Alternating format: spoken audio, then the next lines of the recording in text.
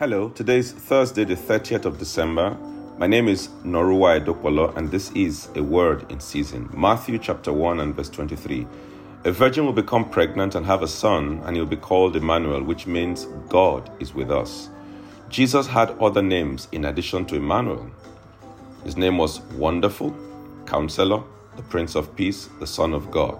He was also called the Almighty One, the Alpha and the Omega, the Advocate, the Bread of Life, the Chief Cornerstone, the Savior, the Messiah, and on and on and on. But I think that Emmanuel, God is with us, encapsulates all of these names all put together.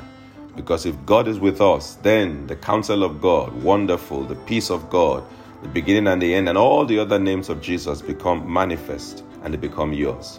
I pray for you, my listener, that indeed Emmanuel will be your portion. Receive him with all your heart.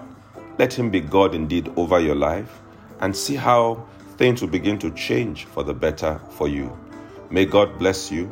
May his hand rest upon you for good. As we draw to the end of this year, may his favor be upon your life. In Jesus' name, amen.